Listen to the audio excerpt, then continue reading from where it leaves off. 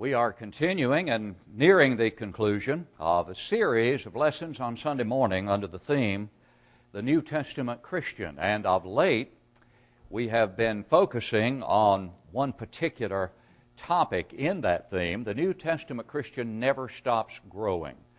And we determined to conclude the series with a study of the areas in the Christian's life in which he or she never stops growing. And we've based that part of this study on 1 Peter. Our key text is chapter 2, verses 1 and 2, where Peter admonishes, therefore, laying aside all malice, all guile, hypocrisy, envy, and evil speaking, as newborn babes, desire the pure milk of the Word, that you may grow thereby. The milk of the Word that you may grow thereby. We could say milk of the Word that you may grow to the meat of the Word, that is, to mature. In fact, the Hebrews writer chastises the Hebrew Christians in the Hebrew epistle for a time when they should have grown to that point where they could teach others and yet still had need that someone teach them again the very first principles of the oracles of God, and had become such as were in need of milk and not solid food, Hebrews 5, verses 12 through 14. And so it is clear from the New Testament that growth is an absolute essentiality in the life of the Christian. But in what should we grow? We've been looking at key words from 1 Peter to remind ourselves of the areas in which we should grow in grace, as verse 2 of chapter 1 reminds us. And Peter in his second epistle, as we've noted, admonishes clearly in 2 Peter 3:18, but grow in the grace and the knowledge of our Lord Jesus Christ. And we'll get to knowledge before this series is concluded. We also mentioned peace, to grow in peace, and then faith, and also love, and to grow in our hope. To grow in these various areas, and we've discussed them. Today we look at two more areas in which we are to grow, and that is the area of holiness and also fear. Yes, fear. And what does the Bible enjoin upon us when it enjoins us to grow in fear? We'll see that as we look at these passages. But we base this part of our study on 1 Peter 1. We'll look at verses 13 and following to gain the context more fully, where Peter writes, therefore gird up the loins of your mind, be sober, and rest your hope fully upon the grace that is to be brought to you at the revelation of Jesus Christ, as obedient children, not conforming yourselves to the former lust, as in your ignorance. But what should we do, Peter? Verse 15, but as he who called you is holy, you also be holy in all your conduct. And then verse 16, because it is written, be holy, for I am holy. And then we'll go ahead and read verse 17 because it pertains to our second point in our lesson this morning, and that is the need to grow in fear. And if you call on the Father, who without partiality judges according to each one's work, conduct yourselves throughout the time of your sojourning here in fear. Fear. Should we grow in fear? Yes, and we'll see that. Should we grow in holiness? Should we become more holy? Now, we realize that when we become Christians, we become set apart, and that's the basic idea of holiness.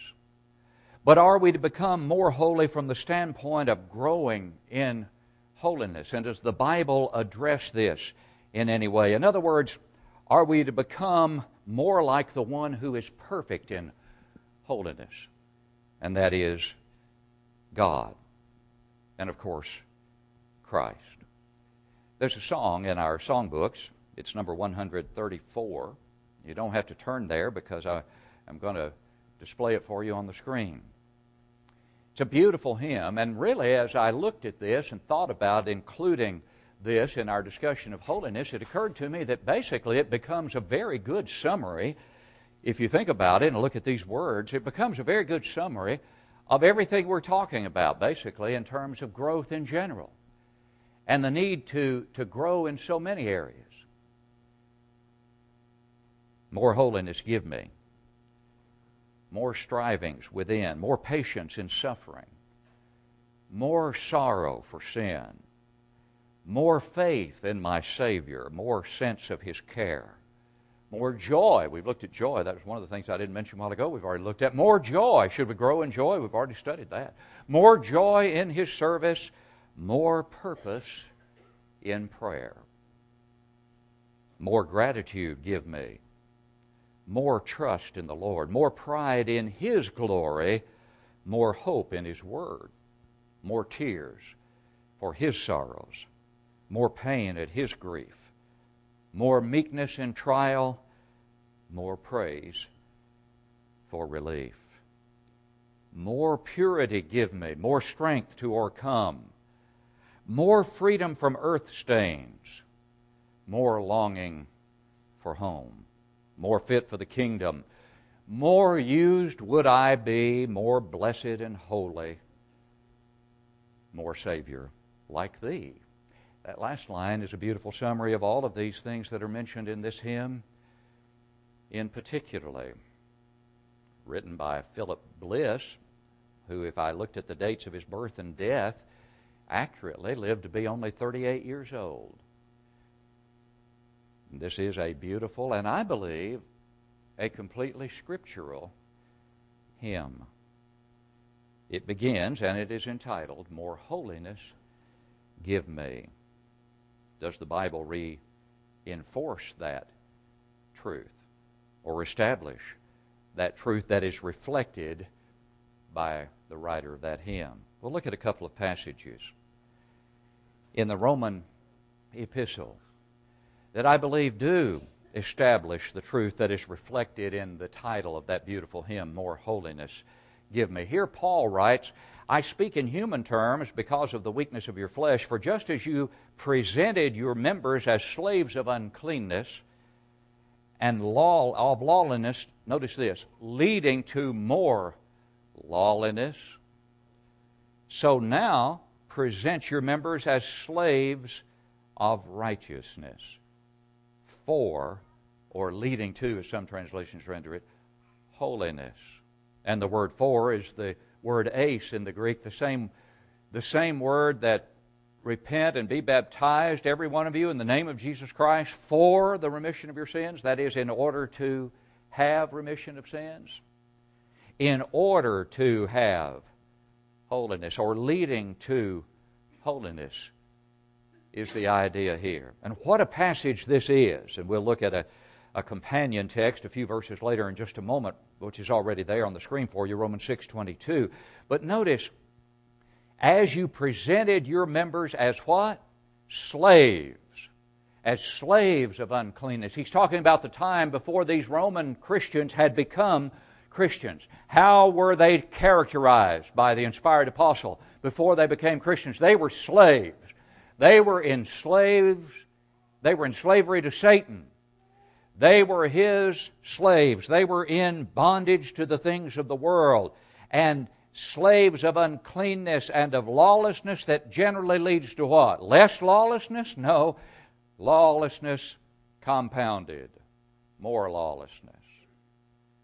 Well, now, by way of contrast, here's what you need to lay on the line once and for all. Determined to present your members now as what? Slaves. Make that commitment. It's very much like Romans 12, 1 and 2. I beseech you, therefore, brethren, by the mercies of God, that you present your bodies as a living sacrifice. Make that kind of complete commitment that you are now slaves of righteousness for leading to holiness.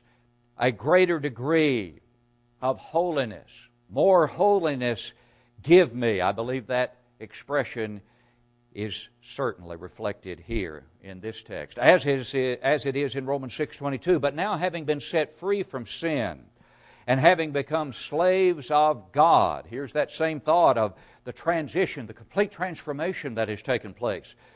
You have your fruit to, in the direction of, holiness. Not that you're not already holy, but obviously you are to set your sights on the Holy One who is perfection, who is holiness in perfection. Gets us back to 1 Peter 1. as He who called you is holy. How holy is the one who has called you? He is perfect in holiness. You also be holy. And that word be can be accurately determined to be become holy. Become holy in all your conduct. And here's the standard, again reinforced in verse 16 of 1 Peter 1. Because it is written, be holy, for I am holy. You remember Matthew 5:48. Be therefore perfect, just as your Father in heaven is perfect. We talked about that in class recently. The fact is that He is perfection, sinless perfection. We are not sinless perfection, but our determination should be to strive for sinless perfection. Our standard of holiness is the one who is perfect in holiness. And we're to devote every fiber of our being to being that holy. Now, as human beings, we fall short of that, and thanks be to God we have the blood of Christ that cleanses us and keeps us cleansed, as we nonetheless strive to what? Grow every day in holiness, as well as these other attributes that we are studying in this portion of this series. Having been set free from sin and having become slaves of God, you have your fruit to or leading to holiness, and notice, and the ultimate end is the idea here. The ultimate end, as you continue to grow in holiness and all these other characteristics, the ultimate end is what? Everlasting life. But the key is we have to, as we have sung this morning in another hymn, devote the remnant of our days. Devote the remnant of our days to His glory. Did you think about those words when we sang them? They are sobering. They are sobering. I will devote the remnant of my days to what? Glorifying God. There's where my determination is. I will, as we look at another text along this line, pursue peace with all people and holiness. And if you don't think holiness needs to be a concern, and that we should not keep it uppermost in our minds as we think about these passages in 1 Peter and these we're looking at, without which no one will see the Lord. You'll never see the Lord without holiness. Should I be content with a smattering of it? Or should I be determined to devote my life to being as close to the perfection of holiness that God Himself is? The answer, I believe, is obvious. And then look at 2 Corinthians 7 and verse 1. Therefore, having these promises,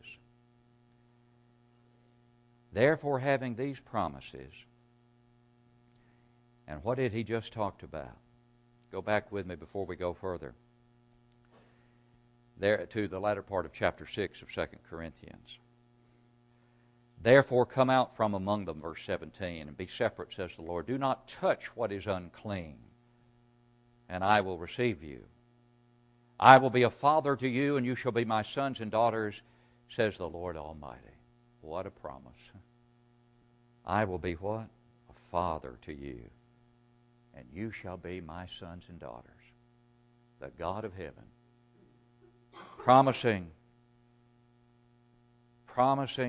to be a father to us, the Lord God Almighty being a father to us.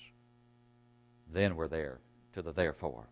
Having these promises, having these wonderful promises that exceed any earthly promise that anyone could ever offer us, beloved, let us what? Cleanse ourselves from all filthiness of the flesh and spirit. Now notice this. Perfecting holiness, bringing holiness to maturity, bringing holiness to perfection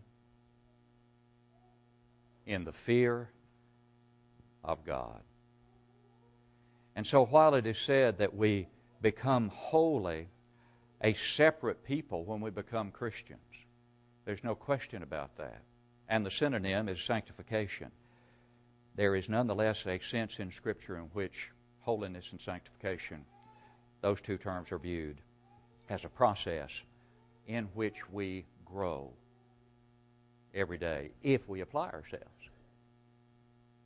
to the things that will produce that growth. But the latter part of this verse leads to our second point in our study this morning, fear.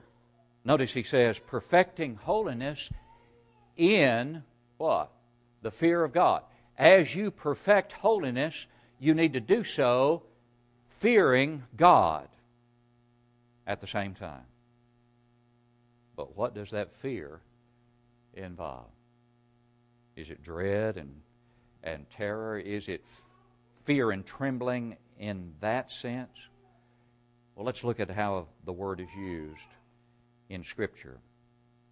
Then fear came upon every soul, and many wonders and signs were done through the apostles. Now, what's the context of that statement? The context of that statement is the birthday of the church. That is, when the church of our Lord, the church of Christ, came into existence on this earth as a result of the preaching of Peter and the other apostles on the first Pentecost following the resurrection and ascension of Christ. And a portion of Peter's sermon is recorded for us there. The culmination of which is seen in verse 36.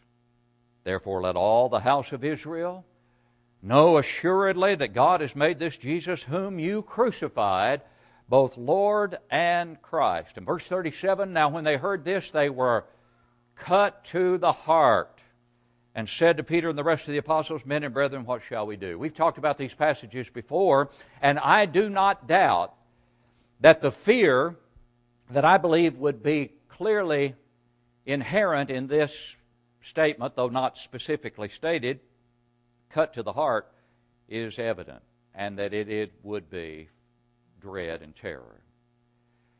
To a great extent, right now, those who heard it, who were concerned enough to be concerned about it, what they had heard, that did scare them. I don't doubt that. They were cut to the heart, and when they said, what shall we do? I don't believe that their hearts were filled to overflowing at that point with love and gratitude. But probably, and I think primarily, dread and terror. Because they had just been convicted of crucifying the Son of God, and they accepted that indictment. Some 3,000 did, anyway. And they wanted to know what to do to be relieved of the obvious guilt and I think accompanying fear in a bad sense that was there. But then we go on. Then Peter said to them, repent and let every one of you be baptized in the name of Jesus Christ for the remission of sins. Remission of sins. And you shall receive the gift of the Holy Spirit, for the promise is to you and to your children, to all who are far off, as many as the Lord our God will call. And we don't know what the many other words were, but we do know that with many other words he testified and exhorted, saying, save yourselves from this perverse generation. And whatever those words were, they began to produce a transformation from dread and terror primarily to gladness and gratitude, because verse 41 says, then those who gladly received his word were baptized, and that day about 3,000 souls were added to them, and they continued steadfastly in the apostles' doctrine and fellowship, in the breaking of bread and in prayers. And now we're back to verse 43. Then fear came upon every soul. Do you believe that that's the same kind of fear that we read about in verse 37?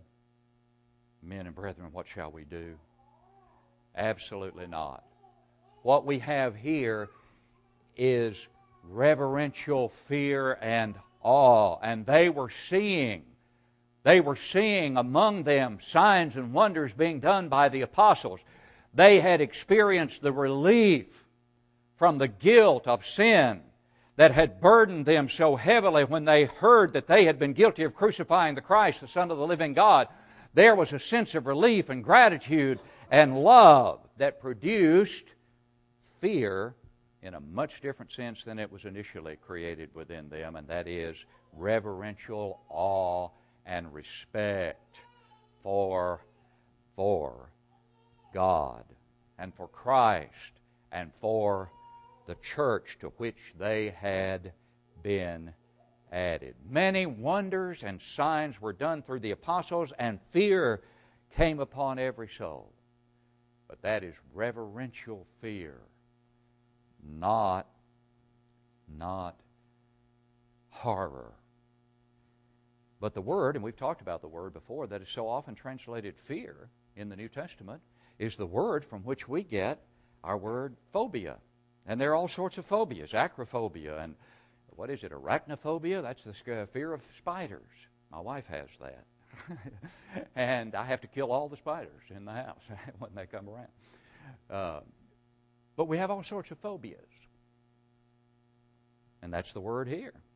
Then phobia came upon every soul. But the key is, what kind of phobia was it? Phobia, and various forms of that word, are used in the New Testament in a negative, but also many times in a positive way. And that's the case with 1 Peter 1:17, the verse from which we got our key word to begin with today on fear. And if you call on the Father, who without partiality judges according to each one's work, conduct yourselves throughout the time of your stay here in fear. The context, in other words, has to determine what kind of fear is involved. Now think about it. And you'll see that that's clearly the case. Otherwise, the Bible would be contradicting itself time and time again. Because we've just read a passage that says, conduct yourselves for how long? Throughout the time of your, I love the way that New King James translates this, your stay here. Your stay here. Because it reminds me of when you go on vacation or you go visit and someone says, well, you check into a hotel or motel, I hope you enjoy your stay. You're not moving in. You're just staying there for a while. And you understand that. And many times, though you enjoy going, when you come home, you say what? Oh, it is so good to be home. So good to be home. Well, what Peter is reminding Christians of here is that you are not at home. You are not at home in this world. As long as you're in this world, you're not at home. And I believe that may be one of the greatest challenges we face as Christians. That challenge of not feeling at home in this world. Because this world wants you to feel very much at home in it. This world, Satan, the god of this world, worldly things, wants you to feel very much at home here.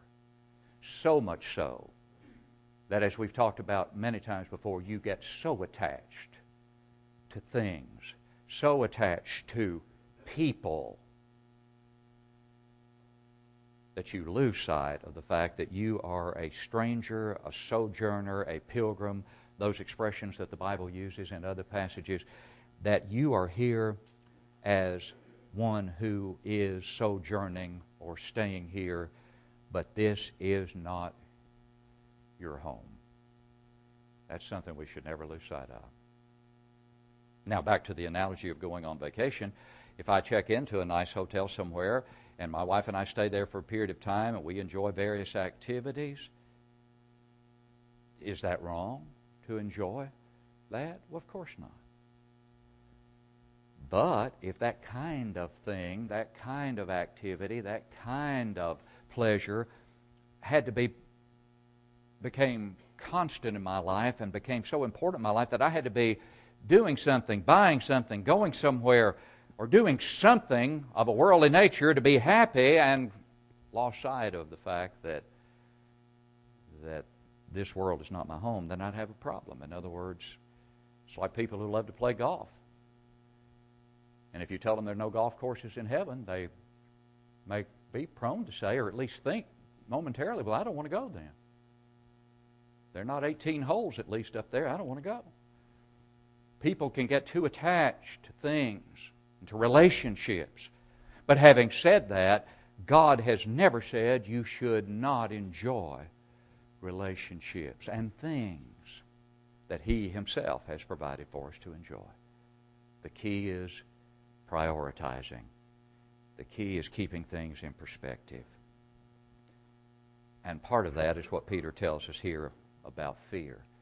While you are here as a sojourner, in your stay here, while you can enjoy things that are good and right and in and of themselves not wrong, don't lose sight of the fact that this is not your home, and stay here in fear. That is, with that constant reverential awe and respect and love for God. So the whole time we're here, we're to fear. That's right. But now look with me, and this passage is not on the screen, but look at 1 John 4:18, a passage we looked at before, where John, the same inspired, he's inspired just as Peter was when he wrote 1 Peter 1:17. Here John writes, there is no fear in love. And you know what the word fear there is? The very same word that it is in 1 Peter 1:17. Very same word, that phobia word. But it simply demonstrates what is clearly set forth in Scripture, that word phobia, or some form of it, can either be negative or positive. In Peter's case, he's talking about it in the sense of reverential fear and respect and awe. The awe of God. The same kind of fear that those who saw the many wonders and signs done among the apostles experienced. But when John writes about it in 1 John 4:18, he's talking about phobia in the negative sense. There's no fear of that nature in love, but perfect love casts out, keeps on casting out fear, because fear involves torment, but he who fears has not been made perfect in love. And so there is a fear that we're to have the whole time we live, and a fear that we're to never have if we're letting love cast it out as it should. The right kind of fear, yes. The wrong kind of fear, no. But the kind of fear that we are to have is the kind of fear that produces a feeling of never wanting to displease God, never wanting to do anything that would displease Him. But to live in fear and trembling in the sense that we detest and abhor the idea that anything I would do would be displeasing to God. That kind of positive, healthy fear. And it's that kind of fear that will certainly keep us where God wants us to be and where we can truly be happy, because our focus is upon fearing God in the proper sense and not on the things of this world. Where is your focus this morning? Are you growing in holiness? Are you growing in fear? Are you growing in these attributes that we're studying in the last part of this series? Well, to grow in the Lord in all of these areas, it becomes absolutely essential to be in the Lord before you can grow in the Lord, doesn't it? And how can I be in the Lord? Only by a belief in the Lord that moves me to repent of my sins, confess Him as the Christ, and then to be buried with Him in baptism for the remission of sins. If you haven't done those things to be in the Lord, we plead with you to do that this morning. If you know this morning you have not been growing in the Lord because you have allowed too much of the world to enter your life and to distract you, and that your fear of the Lord in that proper sense has waned and your love has dissipated, come home in repentance as we stand to sing to encourage you.